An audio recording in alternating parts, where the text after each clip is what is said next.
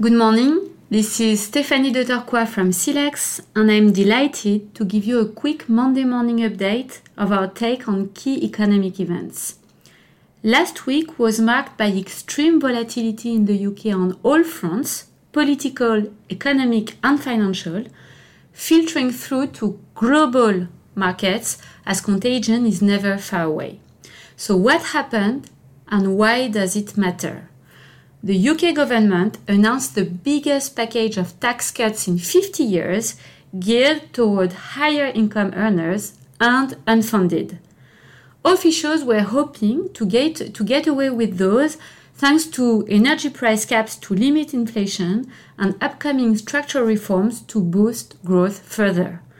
But the inflationary impact of a weakening currency along with supported demand means that the Bank of England may need to go in highly restrictive territory for longer, precipitating a deep recession.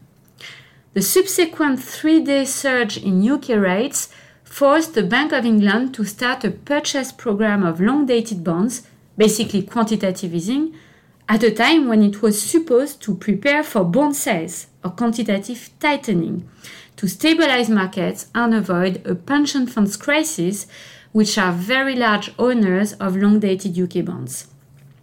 This action is supposed to be temporary, and the government is now under immense pressure to revise its budget. Until it happens, the sterling will remain the adjustment variable and embed the high risk premium needed to justify such a deteriorating fiscal and economic prospects. Taking a step back, whatever happens in the UK, and they will most likely find a way to come back on this proposal, markets' reaction to the UK government mini-budget should come as a warning. With rates now positive and rising everywhere in the world, inconsistent fiscal largesse will not be tolerated. Any fiscal support in the context of the energy crisis or upcoming recession later in 2023 will need to be carefully thought, targeted enough, and with an adequate budget multiplier to avoid being sanctioned by markets.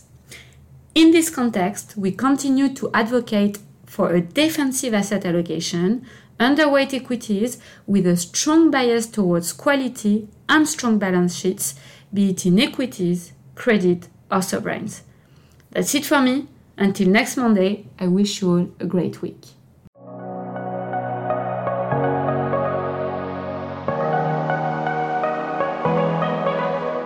This audio document is intended for information purposes only, and its content has no contractual value. It is not intended for people who are citizens of a country or jurisdiction in which its distribution, publication, provision, or use would be contrary to laws or regulations in force. This invitation does not constitute and should not be interpreted as an offer of investment service, investment advice, or a recommendation to buy, sell, or keep a financial instrument. The figures, comments, and analysis appearing in this document reflect Silex's sentiment on the markets, their evolution, taking into account the economic context and the information possessed at the date of this recording, and cannot, however, constitute any commitment or guarantee from Silex. They may no longer be relevant on the day it becomes known. Any investment in a financial instrument involves risks, in particular of loss of capital, and any investor must make any investment decision in the light of their personal and financial situation, independently of Silex, and with the assistance of any opinion or advice specialized. Unless otherwise indicated, the sources of information are those of Silex. Silex reserves the right to modify the contents and terms of these documents at any time.